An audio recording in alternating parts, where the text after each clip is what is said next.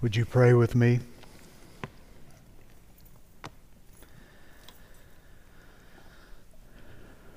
Gracious God, Heavenly Father, Lord and Master over all that is, Maker of all things, ruler over all things, we praise and honor you today because you're worthy. You have no rivals, only pretenders. And we acknowledge and confess today your glory, your great name. We pray that in our midst today, in our hearts and our minds, that indeed you would make your name great in our attitudes, our actions, that you would work in our hearts in ways that we cannot even anticipate. You would change us, that you would shape us, that you would mold us according to the image of Christ. Lord, we pray that you would guide us in your purposes, that you would direct our paths, that our lives would not be wasted, that the opportunities you place before us would not be sacrificed on the altar of self-fulfillment. Lord, I pray for each family, each individual within the hearing of my voice today. All that are here as a part of this family of believers. Lord, I pray that as they struggle, as they face challenges, as they deal with hurts, Lord, as they experience the sweet joys and the blessings that you shower upon them,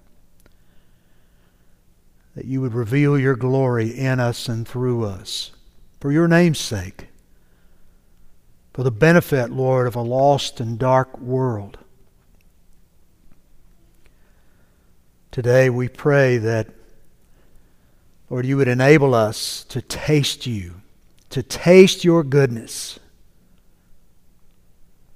in ways that we have never done before, in ways that change the way we think about the future, the way we conduct ourselves and walk in the coming days. Lord, do it because you can and because it's expedient for your glory and your honor. Do not leave us to our own devices, but make us solely and completely yours. We pray in Jesus' name. Amen. Well, after an 8-week sabbatical, and I must admit I have enjoyed sitting under the preaching and teaching, seeing things from your perspective for the last couple of months. And it's been amazing to see how God has used this, not necessarily for the things I anticipated, but as many of you know, my dad has been seriously ill, and I've spent a lot of time being able to minister to my family that I didn't anticipate that was going to happen. So the flexibility of being on riding sabbatical has fulfilled God's purposes anyway. I thank you for your prayers for them. I put them in the car this morning and sent them back to North Carolina for the first time in a month. And so pray that all goes well.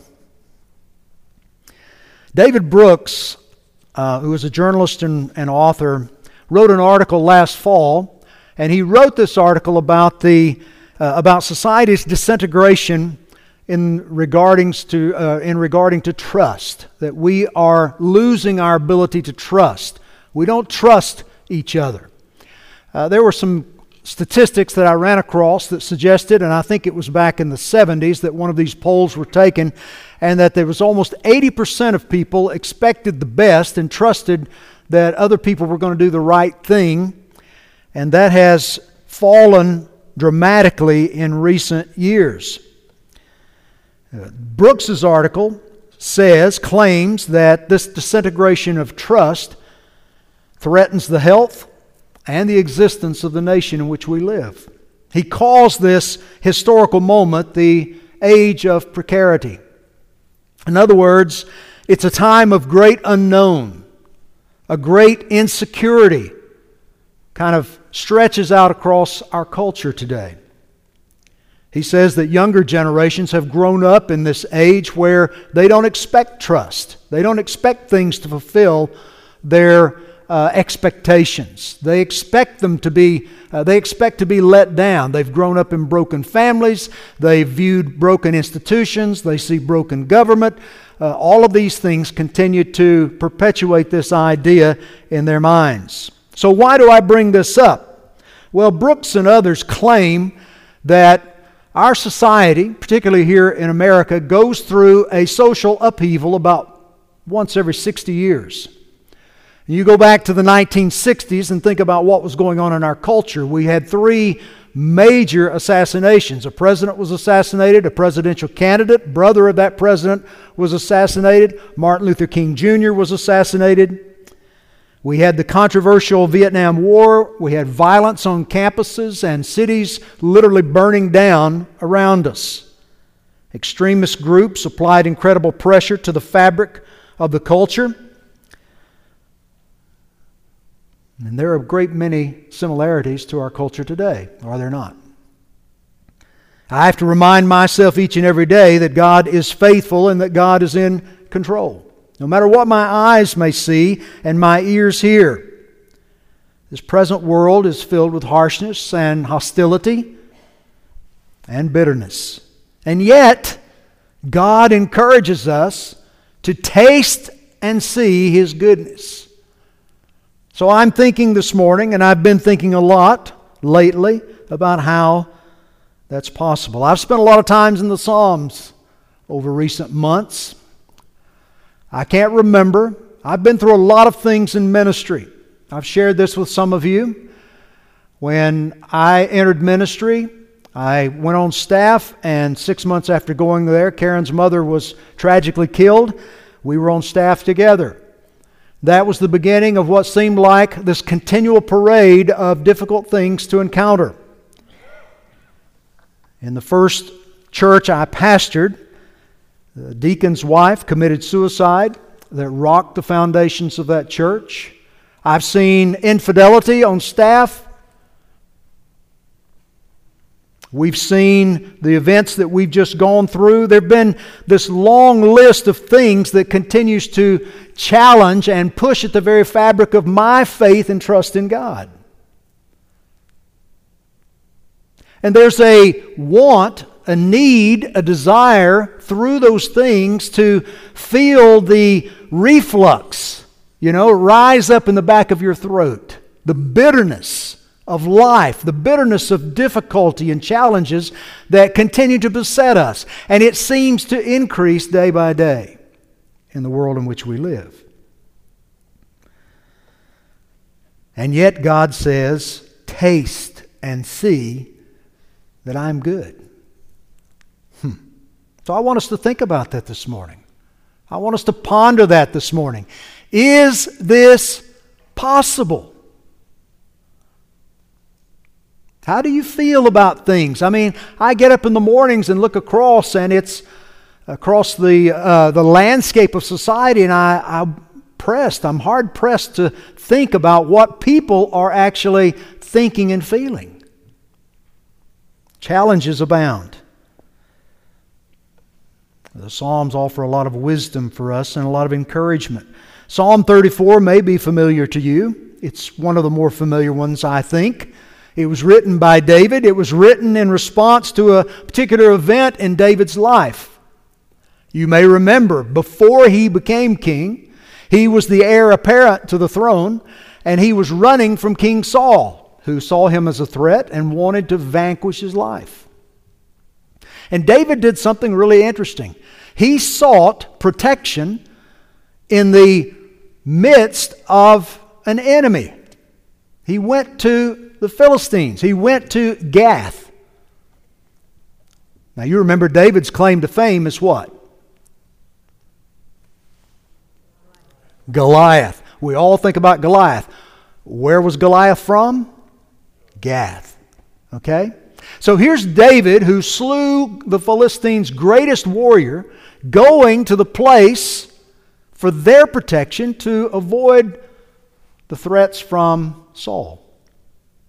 Strange. It seems that David, I don't think this was one of David's finest moments. I think he was thinking things through as a human being. He was using logic. Well, if I have an enemy here in the house that's pursuing me, then I'll go to one of my other enemies, and there I'll find protection. His life was in danger. And he learned that hope and help comes from God, not from himself. Now, this psalm has two major movements. He offers us a hymn to sing, and then he gives us a sermon to apply. A hymn to sing, and then a sermon to apply. So let's start by looking at this hymn in the first 10 verses.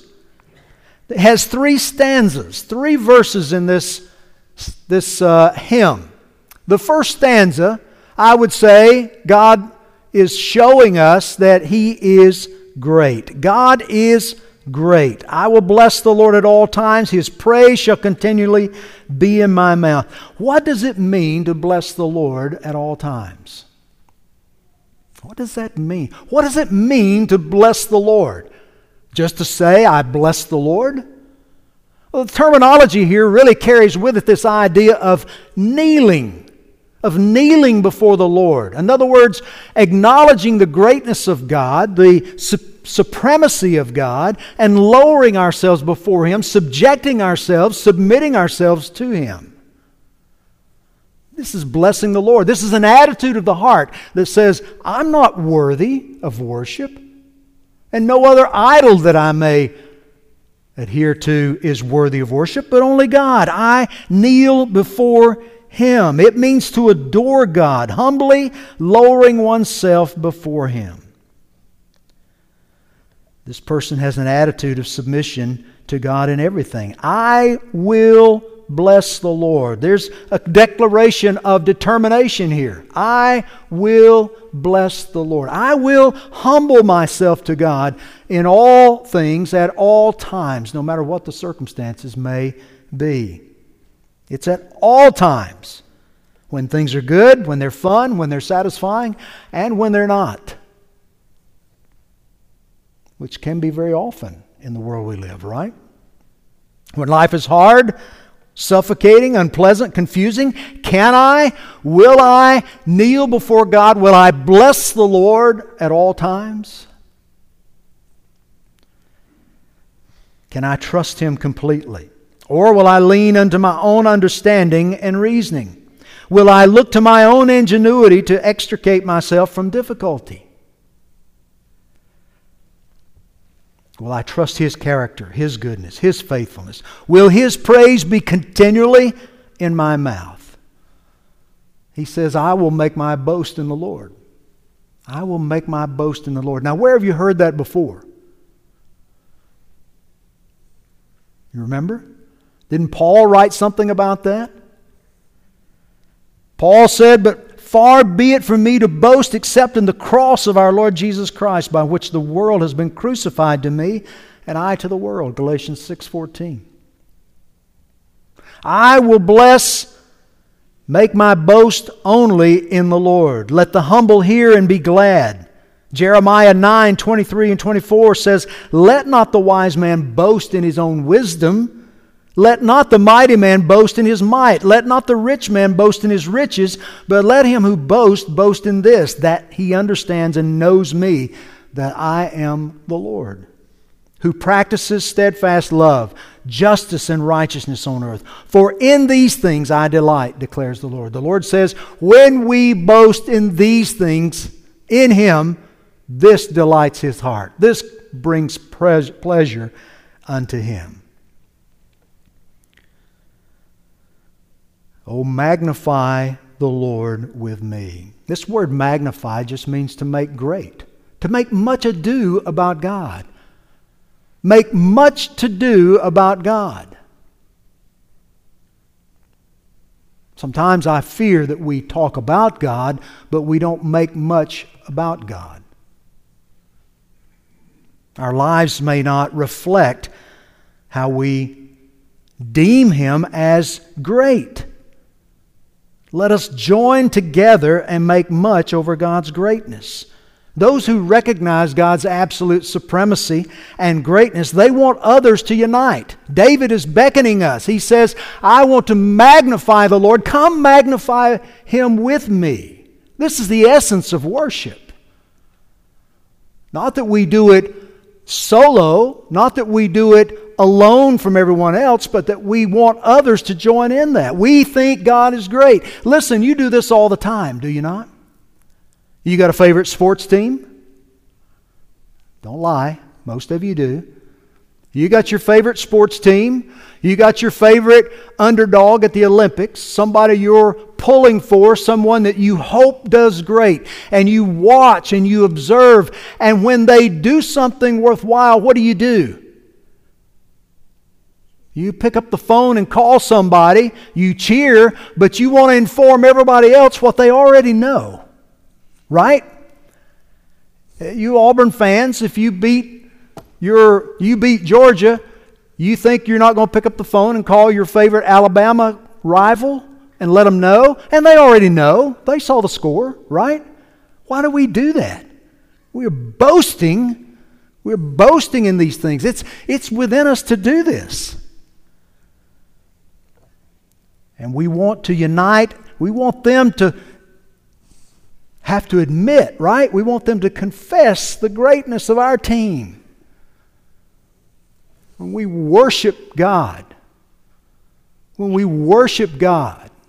I can tell you honestly, when I come in here on Sunday mornings to worship the Lord, I work hard to make sure that my mind is free of all the stuff out there, all the distractions, all the things that vie for my attention and my affections, so that when I come in that I can focus on God. And I can tell you with every fiber of my being, I want you to join in. I want you to feel the same way. And if you don't, then I feel a little disappointed. Do you? Feel a little disappointed. Stanza 1, God is great. Stanza number 2, he says, God is gracious. I sought the Lord, and He answered me and delivered me from all my fears. I sought the Lord, He answered me and delivered me. David was confused, probably panicked, full of stress, distress. He's done something that you think is crazy. He went to his enemy to seek protection from his enemy. He's acting out of his own logical impulses. And here he is.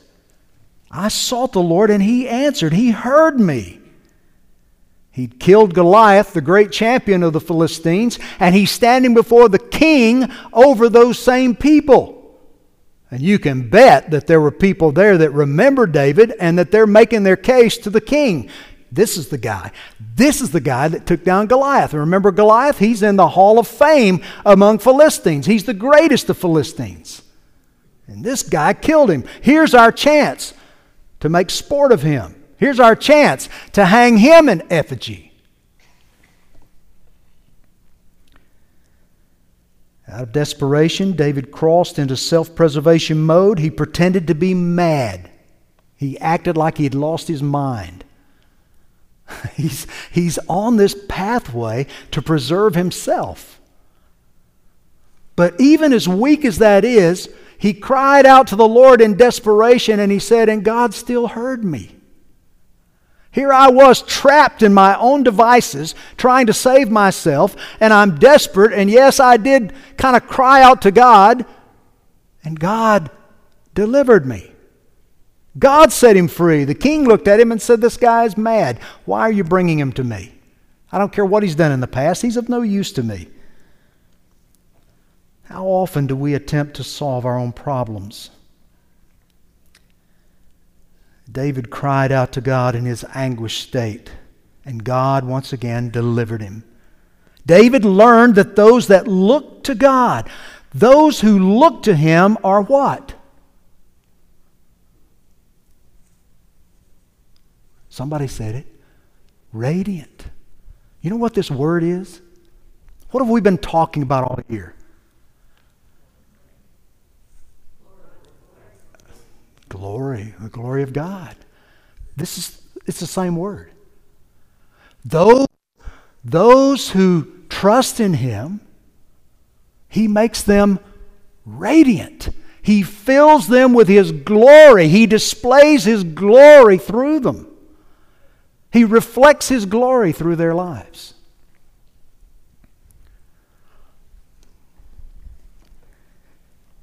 Those who look to God are not disappointed, David said. He makes them display His glory.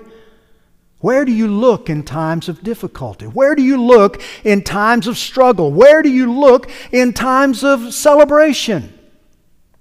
Where do you look? Where your eyes look usually is where your heart goes, isn't it? Or your eyes look where your heart already is. David says, you look to the Lord. The Bible's filled with these examples of people looking rightly and wrongly. You remember the story of Lot? You remember Lot? I mean, he's living in this sinful city of Sodom, and God's going to destroy it. Judgment's coming. The only family that even closely resembled righteousness was Lot's family. God sent angels there to extricate them, to remove them from the city. They hesitated. The Scripture says Lot lingered. He didn't want to leave his home.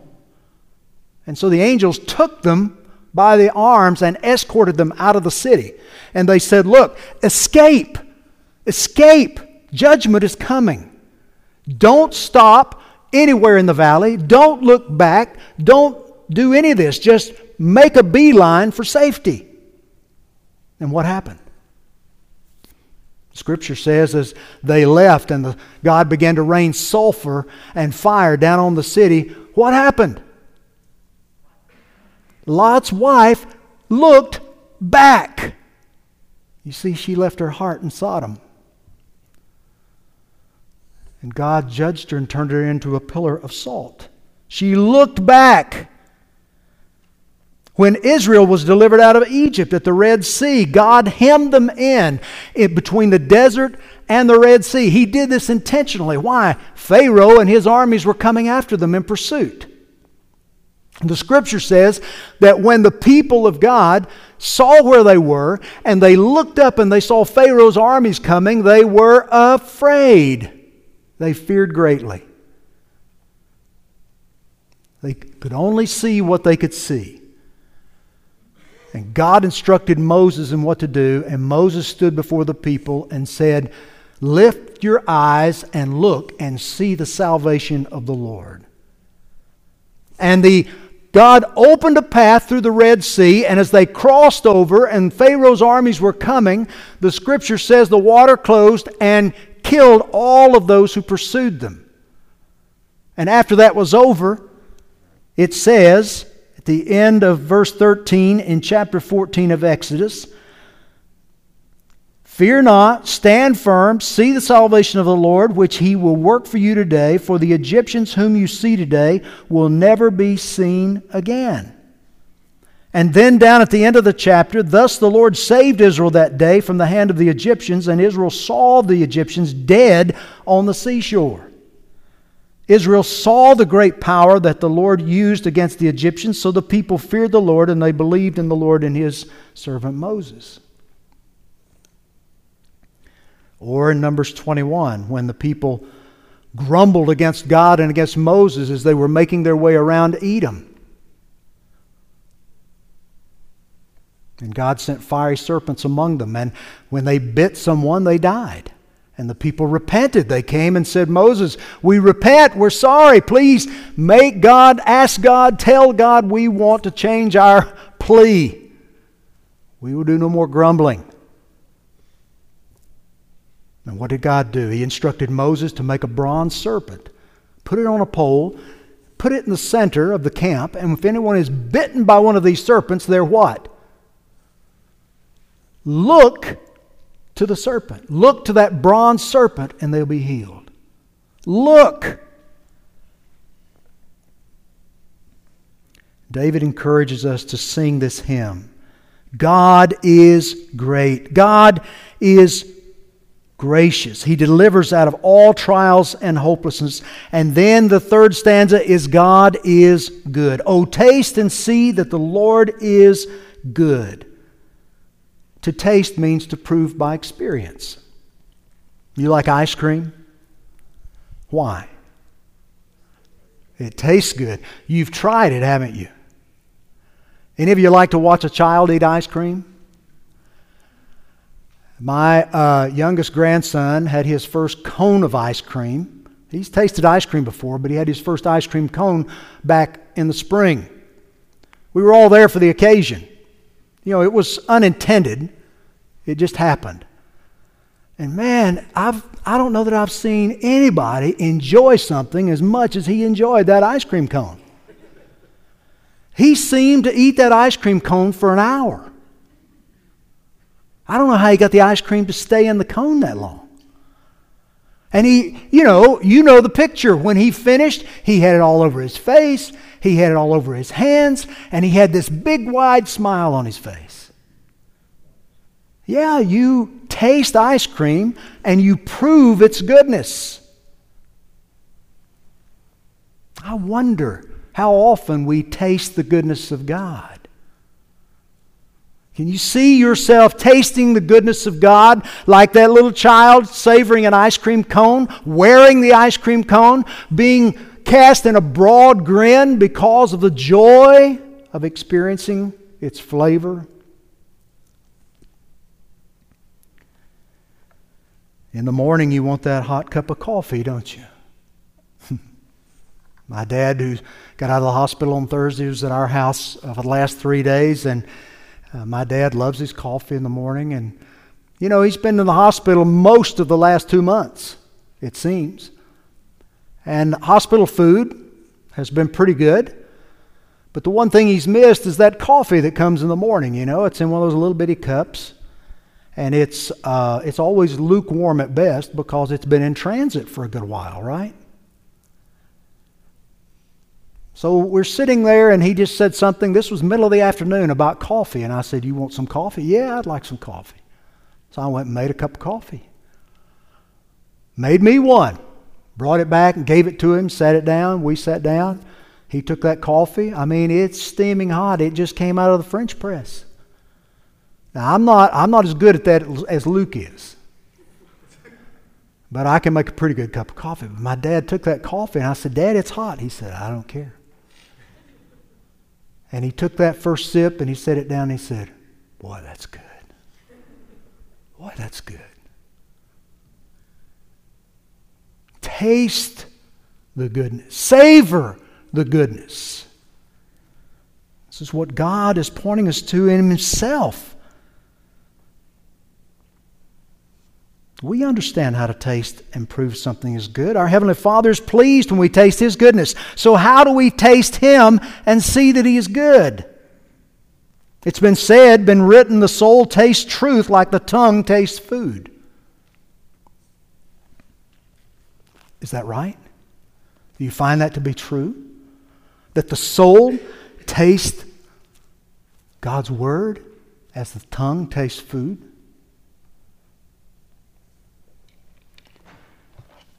I think it's true.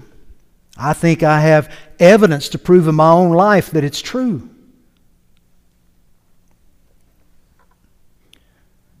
We live in an age where untruth abounds. How encouraging is this? That we taste God through His truth. There's so much bombarding us each day that is bitter to the taste. Many years ago, I was in India on a mission trip. And the place we were staying offered this nice breakfast buffet in the mornings. It was great. They had fresh squeezed juice. They had a little cook back there that would cook eggs to your pleasure. And they had everything you can imagine there. They tried to cater to Westerners. They tried to cater to Indians. It did not matter to them. They wanted something for everyone. And I got in the habit of coming down and going straight to the fresh squeezed juice. And they had some grape juice there. I mean, it was to die for. It was so good. And I got in the habit every morning coming down and getting a glass of Grape juice. I came down one morning, went over, was looking forward in particular for that morning for my grape juice. And I got a big glass of grape juice and I turned it up and I swallowed about half of that glass in one swallow. And everything in my body said, get that stuff out of here. You see, it wasn't grape juice, it was beet juice. My body went through so many contortions I can't tell you. I'm sure there were little microbes in my mouth and there were shovels trying to get that stuff out of here. It was awful.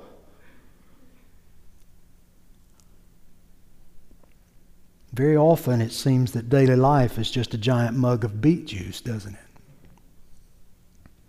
How can you really taste God's goodness? John Piper said, we taste the sweetness of God as He meets us in His Word. Psalm 133, 1-3 says, behold, how good and pleasant it is when brothers dwell in unity. It's like the precious oil on the head running down on the collar of his robes. It's like the dew of Hermon, which falls on the mountains of Zion. For there the Lord has commanded the blessing, life evermore. We should be able to taste God's goodness as we gather together in unity. This assembly, anytime we assemble together, Sunday morning we gather together for Bible studies together and worship together. This should be a taste of the goodness of God. Later, as we gather out on the front lawn for this time of picnic, a community cookout, it should be a time of tasting the goodness of God. Lots of times we look at it as an obligation. We look at it as something to avoid.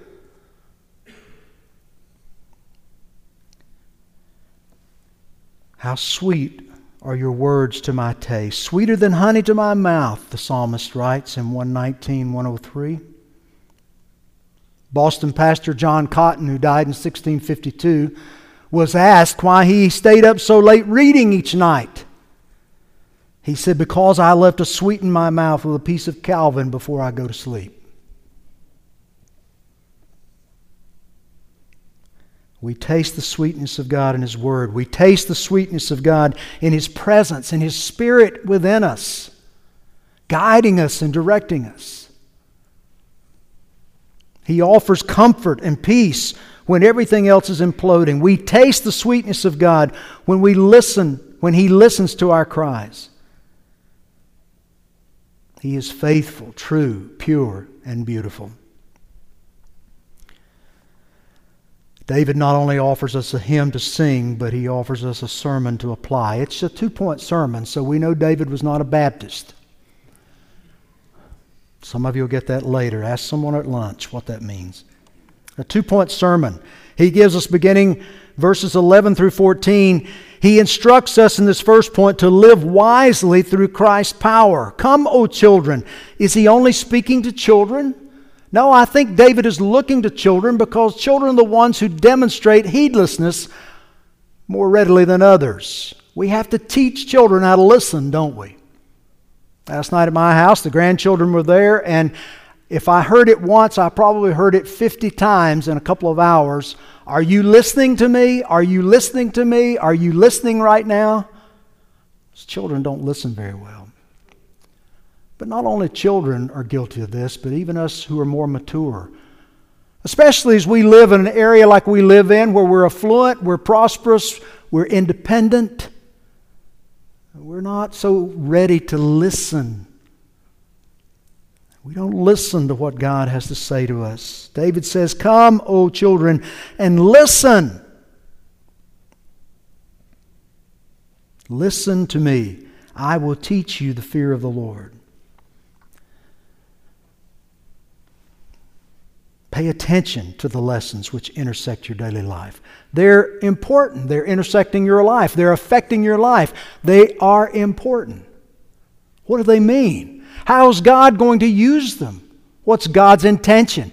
If He's sovereign, if He's supreme, if He's in charge of everything, in control of everything, and He saw fit to bring this into your life, He saw fit to allow this into your life, there must be a reason, right? He doesn't waste opportunities. David proposes to teach us several things here. He proposes to teach us what it is to fear the Lord. Proverbs 1:7 says, "Fear of the Lord is the beginning of knowledge." Fools despise wisdom and instruction, but the wise listen. They listen. Proverbs 14:2 says, "Whoever walks in uprightness fears the Lord, but he who is devious in his ways despises him." Scripture says the fear of the Lord is a fountain of life, that one may turn away from the snares of death. The fear of the Lord is clean, enduring forever. You who fear the Lord, trust in the Lord. He is your help and your shield. What are the proper fruits from fearing God? He says knowledge, wisdom, instruction, cleanness, hatred toward evil, meekness, humility, abounding life, abundant life. What are the motives for fearing God? Great is the Lord and greatly to be praised. He is to be feared above all gods. What man is there who desires many good days? All of us do, I think. But it only is possible through Christ. Through Him we find the path to good living. Keep your tongue. Restrain the tongue from evil. Hold it back. Vigilantly watch over and guard your tongue. James told us about this, doesn't he? He writes and tells us that while it's such a small part of the body, it's filled with fire, it's filled with poison, it's destructive. Richard Baxter identified 30 sins that are at the root of the tongue. 30. The tongue causes hurt that can never be retracted. Think about your tongue. Where does it often lead you? How often does it offer up kindness, encouragement, joy, and optimism? How often does it truly bless and praise God? Versus, in contrast, how often it expresses pride and arrogance and cynicism and sarcasm and gossip and slander.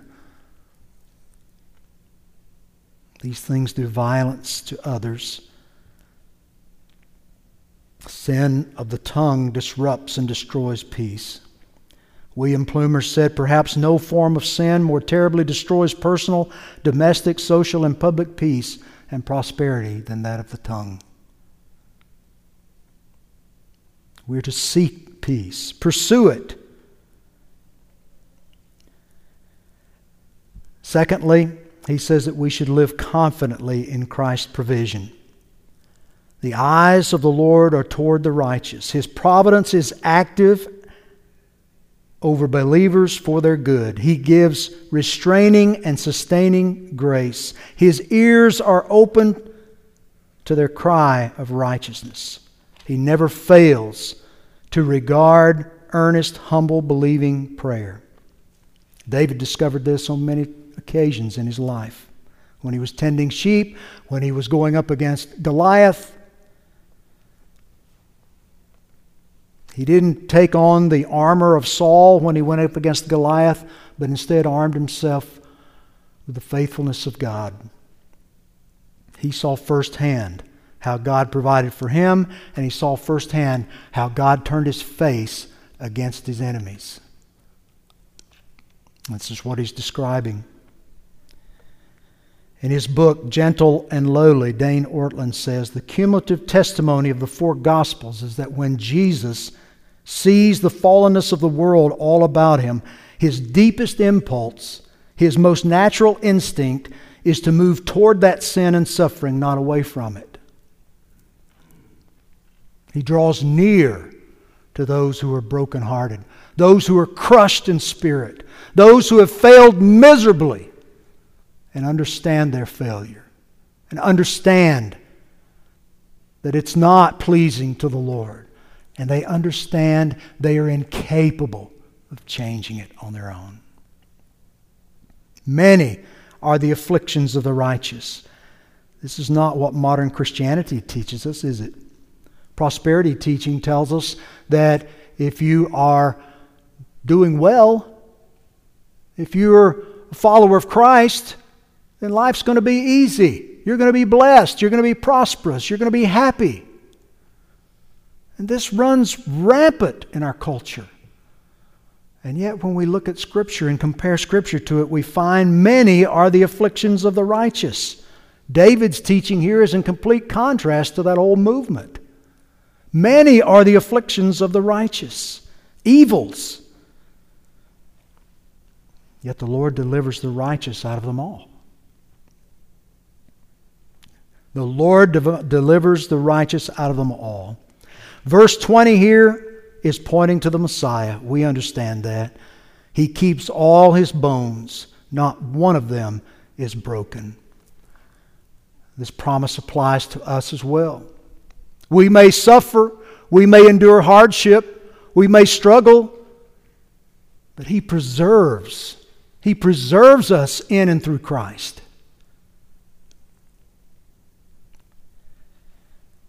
The Lord redeems and ransoms the life of His servants. He created us, made us sin, and has enslaved us through Adam's failure, and left us dead in trespasses and sins. Ephesians 2, 1 through 10. But the Lord has redeemed us through His own blood. And none of those who take refuge in Him will be condemned. There is therefore no condemnation for those who are in Christ Jesus. The lost, the sinful, will face condemnation. In fact, John 3:18 says they are condemned already by their sin. But in Christ there is no condemnation. Only liberty. Whoever believes in Him is not condemned, but whoever does not believe is condemned already. So, what is your standing? Where do you stand this morning? I'm not talking about how long you've been going to church. I'm not talking about your membership. I'm not talking about all the things you've served. I want to know about your spiritual relationship with Almighty God. Are you in relationship with Him fully and completely?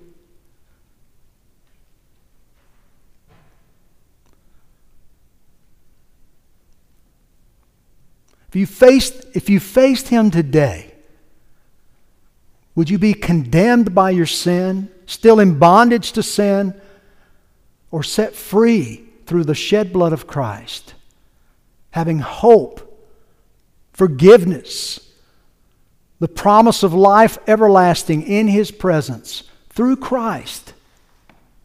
Through Christ. How's your hymn singing? Day by day. Day by day. You know, when we gather together each Sunday, this ought to be out of the overflow of what has taken place in your private sessions with God during the week. We should come together eager to put our voices together. Come magnify the Lord together with me. In just a moment, James is going to come and his team and lead us in singing Psalm 34. I know you're going to say, well, I don't know that song. Well, okay, learn it. Learn it. And let's magnify the Lord together. He didn't say get all the notes right. He didn't say even get all the words right. Though we give you the words so you can get those right. Okay? But to lift up your voice and magnify the Lord. We don't come to magnify us. We come to magnify the one who deserves to be magnified and made great over. Is He pleased with the utterances of our voice? That's all that matters. He doesn't say sing it in tune. He says make a joyful noise. Make a joyful noise. You can define noise in a lot of different ways, can't you? Make a joyful noise unto the Lord. Taste and see that He is good. I long to taste the goodness of God. If I had to put some kind of parameters around where I see my life these days, it feels like, I know what I'm doing this intentionally, it feels like about 95% of life is bitter. It's bitter.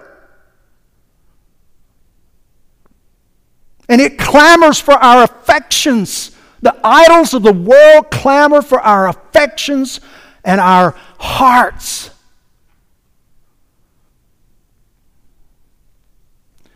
And it's never been truer than it has over the last 18 months. I cannot tell you how many days I just wanted to say, God, I can't do this anymore. I can't do life in this world anymore. Will you just extract me and bring me to glory? I don't want to be here anymore. We've lost our minds if we ever had them. But He hasn't answered that prayer. It may give you some new direction for your prayer time this week.